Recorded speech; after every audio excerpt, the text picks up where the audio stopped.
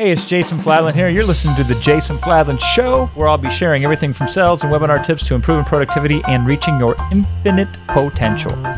Jay Fladlin here with the marketing skill that if you master it, it'll make you unstoppable. And I'm talking about creating marketing hooks. When it comes to the marketing campaign itself, the hook in terms of the strategy involved with the widget of whatever you're selling, the hook is the most important marketing element. And it's probably the least understood. A lot of marketers that I consult with, they don't even know that they should be optimizing and strategizing and conceptualizing hooks. So I'm here to fix that today in this YouTube video. Now, why does the hook work so well? It does two things at the same time exactly. It grabs attention and it increases demand for what you're ultimately going to be offering. If you just get attention in a way that doesn't increase demand, that doesn't count. You can't just say free sex and beer, read me now, and then they start reading it and it says, haha, got you. What I really want to tell you about is blank. You will get attention, but it will result in a negative experience towards your brand. But if you grab somebody's attention in a way that will also not only get their focus, but lead them down the path that if they're the right fit, they'll purchase the product. Mwah! Chef's kiss to that. That's what a hook does. And it's so effective. And the hook informs your headlines. The hook informs exactly who you target. The hook informs the leads after the headline. So when you say this headline that you write, what do they read after that? Or what do they hear after that? That's important. The calls to actions even. The name of the product. Most people create the product first and then they do the marketing. They got it backwards. You should create the marketing first and then make the product to fit the marketing. So the name of the product could all be tied into the hook if you understand this lost art of getting hooks. I'm going to give you 5 techniques today to create unstoppable hooks, masterful hooks with actual historical examples. A right hook is like a sharpened axe. Most people are taking a dull axe to try to chop down the tree, which is the marketing campaign to make the sell. If you have a sharp axe, less swings, less whacks at it, you get it chopped down, you can go on about your life. So what are the 5 hook types that I focus on with clients when we're trying to cultivate and position hooks? There are 5 elements: specificity, vividness, story, breaking news, and controversy. This isn't an exhaustive list, and when you're a pro, you can do this unconsciously and you don't need a checklist or a template of sorts. But when you're starting off, I find these are the 5 easiest hooks to teach to somebody where they could apply one of these and supercharge their marketing almost instantaneously. So let's break them down. The first one, specificity. This is what I've learned better from studying Claude Hopkins than anything else. He wrote advertising copy 100 plus years ago, wrote a book called Scientific Advertising, and a book I like even more called My Life in Advertising. And he was really the pioneer to first make things so specific that you thought whoever did this is the very best in the world. And he would have this as a golden thread that ran throughout all of his marketing. And then it would translate into headlines such as food shot from guns apiece, 125 million explosion in each grain. And you're like, what's that? Turned out to be Quaker puffed rice and Quaker puffed wheat or something like that. But his hook here was really what made it amazing was the specificity. 125 million explosions in each grain. And maybe that sounds clickbaity today, even though he could prove it. Back then, nobody knew clickbait. There was nothing to click on, so they didn't even have to bait you with a click. But he was the first to understand that. And in an environment where nobody was using that, he stood out. He got attention. He hooked people in. Another one that he was selling a shaving cream, I think it was for Palm Olive, was the hook essentially was multiplies itself in lather 250 times. Now, I'm sure like most of his other campaigns at the time, like the Schlitz beer campaign that he ran, it was probably something that every other single shaving cream did. Just like every other single beer was washed and prepped and cultivated in the same way as Schlitz beer, he was the first to tell it by making it specific and drawing you in where you understood it's no longer a mystery. In fact, its thoroughness makes you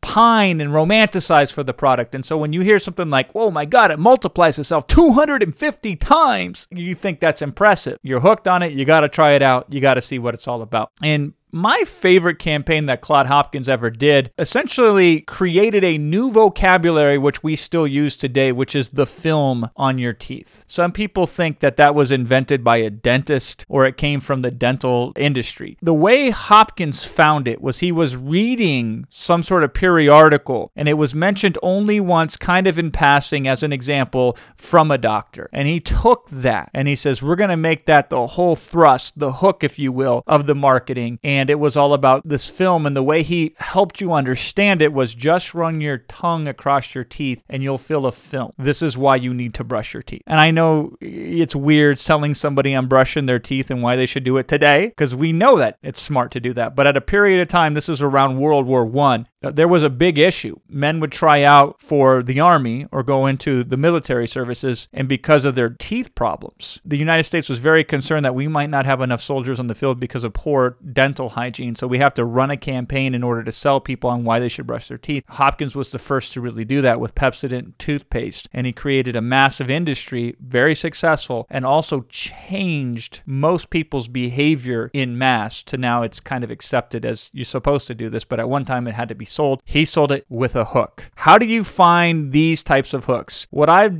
learned to do is listen to some sort of interesting microfact or thing that in and of itself is very fascinating and very interesting, but it also proves the macro.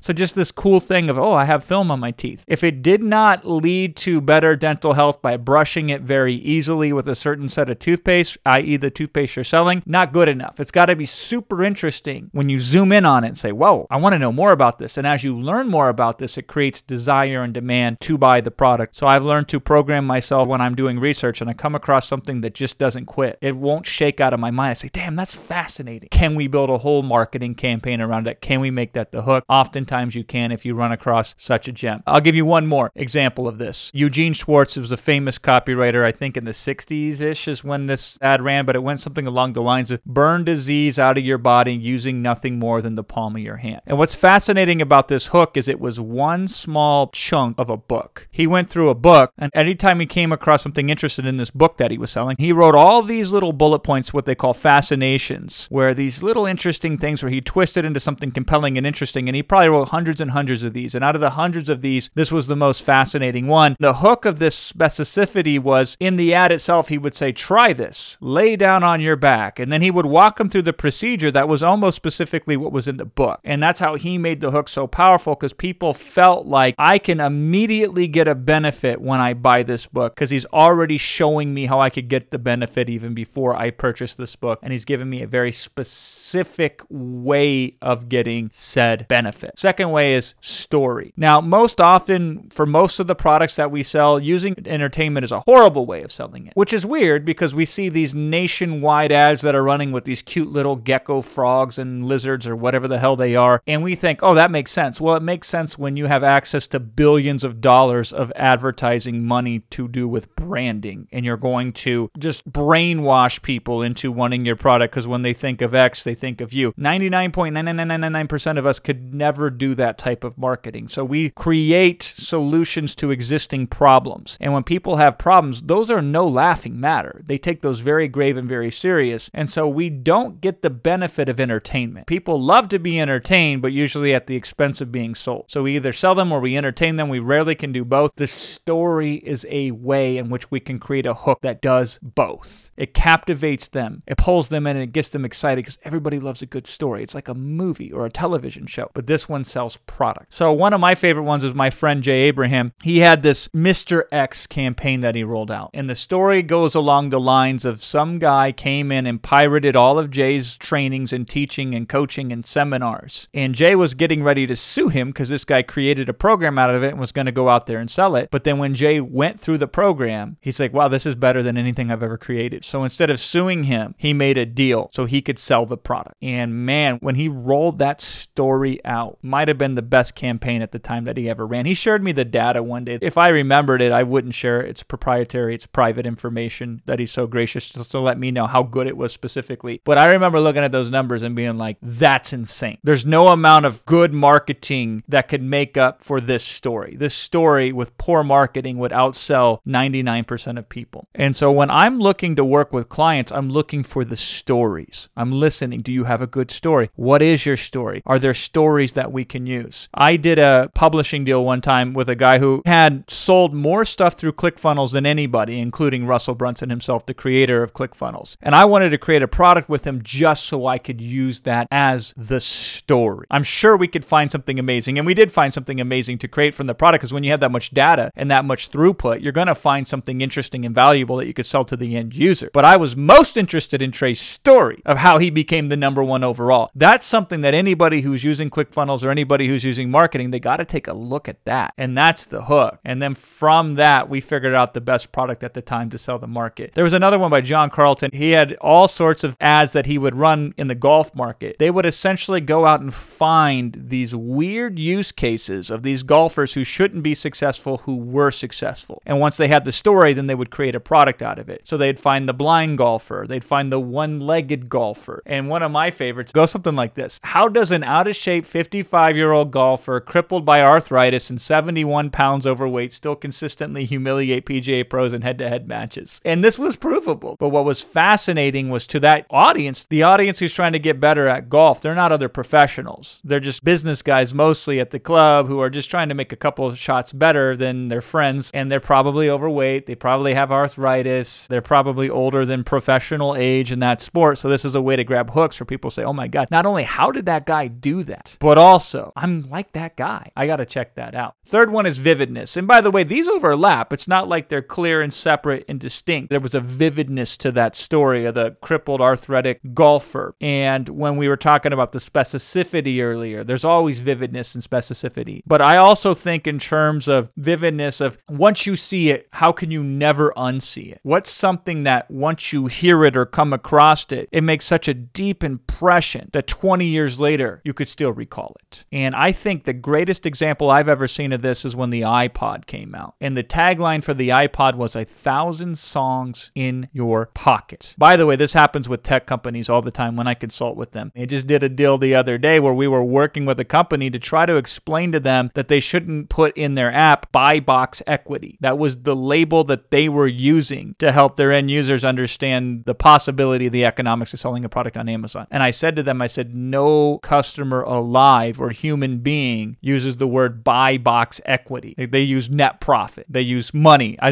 said, I'd rather you label this money in your pocket as opposed to buy box equity. That's more descriptive. And so Apple at the time was really good at this because other people would say like it gives you 780 MP3s out of 256 blah, blah, blah. And iPod just says 1,000 songs in your pocket. Another good example of vividness is P90X's muscle confusion. I'm still thinking about this like a decade later. And my joke always was like, what? The muscles are like, we don't know what to do. So boom, let's just get really big. And it's a made up term. I don't know if it has any scientific basis or not, but the audience had never heard of that before. They have no frame of reference for it. So it's unique, it's interesting, and it's engaging. And they might not necessarily buy into it, but they'll say, I'll give it a shot. I'll try it out. And here's one other interesting way that you can create vividness. Poop yourself thin. I saw an ad on this one day on one of the ad networks, and I couldn't resist it. I had to click through it. Poop yourself thin. There's some vividness to that. And some of it comes with topics that are not necessarily normal discourse in day-to-day conversation, which again makes them stand out and hooks you in this case, creates demand because you're like, man, why do I have to eat healthy if I can just poop? The most famous example that I can think of actually historically is the Hathaway shirt by David Ogilvy, where he put an eye patch on the model that was wearing the shirt. And that vividness was enough for a campaign to continue to be referenced and talked about many, many, many years later. This is one of those instances, though, where doing something like that is very dangerous because sometimes that can draw away from the product itself. This is why you have to be careful about creating hooks so good. Sometimes people forget about them. Like the Energizer Bunny, after a while, people forgot, who the hell's that bunny selling? Is it selling Duracell or is it selling Energizer or is it selling some other bunny? So you can create stuff that's so powerful that it distracts from the product. So you just got to be careful with that. But again, if there's one thing you can do to stand out from everybody else, that's where you start to look for your hooks. The easiest way to do this is with the next technique, which is breaking news. What gets priority of attention is new. New. It's got to be the latest. It's got to be the greatest. I don't care if iPhone invented the end-all be-all of phones. If they don't create a new version within a year, they will lose money because people want the newest. They want the latest. They're always excited about what's happening now, so they think that will give them an edge or help them prepare for tomorrow. They don't want to be caught off guard. The downside of this types of hooks is they're short-lived. You constantly have to refresh your marketing if you're only going to live on breaking news. So it's my least favorite, but it's usually the most effective. So when we were in the Amazon business, when we really started getting into that launch business in 2013, teaching people how to start selling products on Amazon, we we were with a company where we were always their number one affiliate. We sold tens of millions of dollars of their product. And every 6 months, they would do a product launch. And they and everyone else would kind of tout out the same benefits, tout out the same opportunities. What we would do in our marketing is at the beginning of all of our webinars and all of our email campaigns, we would find the latest thing that was going on in Amazon at the time that we thought was most interesting, was new, was exciting, and we would lead with that. So when Donald Trump was in a presidential race and was talking about China and what the implications are on that, we would lead with that hook. When Prime Day first popped off, right after that happened, we led with that hook. The single greatest non-Black Friday shopping event has ever occurred. What are the implications, et cetera, et cetera. When Alexa became prominent in the homes, we started talking about zero-click searches, zero-word searches in terms of typing them in. These are text list search terms, all that kind of stuff. What happens when a listening device is implanted in the homes of the richest people in America? What do you think occurs in those opportunities? When Prime memberships hit a certain peak where there was over 200 million Prime members, and it was finally publicly leaked, the data on actual Prime memberships, we pounced upon that. When it was coming on Black Friday, we hit that. When retail bankruptcies ran across all America and Toys R Us and all the kind were just being closed down, we jump on that and we talk about the ramifications. When the recession is coming right now, with the Amazon products that we're working on these days as a partner with, is focusing on how Amazon businesses can be increased during a recession if you do certain things, and people are hooked by that. There's another way you can do this. I learned this in the financial industry. So financial industries often sell these newsletters. The newsletters kind of say the same every single year. Yeah, they keep you abreast on what's going on, but the name of the newsletter, the fact that you get it the same way once a month or however as the newsletters go, very boring. So what they would do is every year they'd create a special report, and that would be the free bonus you would get when you signed up for the newsletter. Or they'd create a handful of special reports. And 95% of the marketing campaign was all around this new special report. You can't buy it. It's free. You can get it for free though when you sign up for the newsletter. So this is a way of the breaking news, because the reports would always be around something that was happening currently in the markets financially. So you had to have that, and that came free when you signed up for this membership. The next technique for creating a hook is controversy. And this will allow you to evoke the strongest emotions, and that is powerful when it comes to getting and keeping attention. The most infamous example in my market that I can remember was The Rich Jerk. And I think this came out in like 2008. And I was just starting in business. Ad started something like this, where he said, let's get something straight. I'm a jerk. I'm obnoxious. I'm lazy. And I don't care because I'm filthy rich. I am too important even to be sitting here writing you this letter right now. So I'm going to keep it short. And then he'd go on and talk about how he knew the answers. And this ran so well because it spit in the face of all the other marketing that was going on at the time. That's why it hooked you in. It was so controversial because everybody else would be like, I want to help you succeed. And this guy was saying, listen, I don't care if you succeed or not. I'm rich. And people are like, oh, that makes sense. I've never heard that before. Yeah, that seems more consistent with a rich person. I'll check it out. Which, hilariously enough, he was just like every other marketer. At the end of the day, he was selling his product just as they were, but he found a new mechanism by being completely the opposite of everything that they were seeing in that market, which is always a useful exercise. Some of the best hooks I've ever came up with is when I said, can the opposite of this thing also be true? If everybody wants it bigger and better and stronger, how can I make it simpler and thinner? And I've created huge campaigns that have made millions of dollars where we would take software that was really popular in the market that had 150 or 200 or 500 features attached to it, and we would strip them down to 3 or 4 or 5 features. And then we would beef them back up so they only did those 4 things,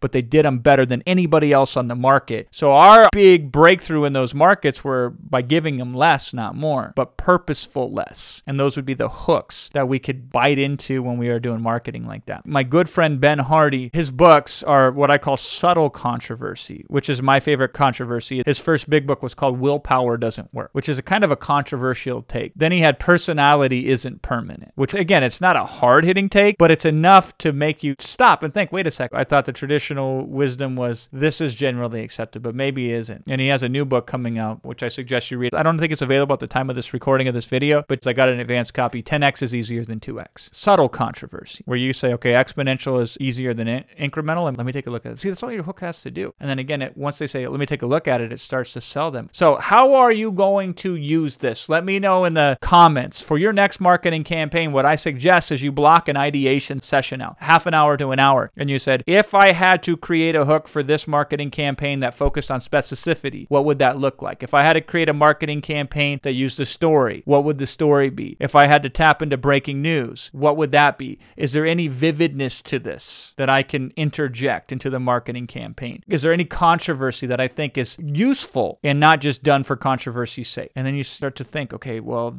for this particular campaign, I think it lends better to a story, and this one lends better to breaking news. Maybe we can combine a little bit of two of these elements. The key, though, at the end of the day is remember this. You got to cut through the noise. You got to whack them over the head. You got to pull their eyeballs through the screen. You got to grab them by the throat, and you got to say, dude, this is so important. You got to drop everything you're going to do and pay attention here. And that's the power of the hook. So hook into it. Let me know how it works for you.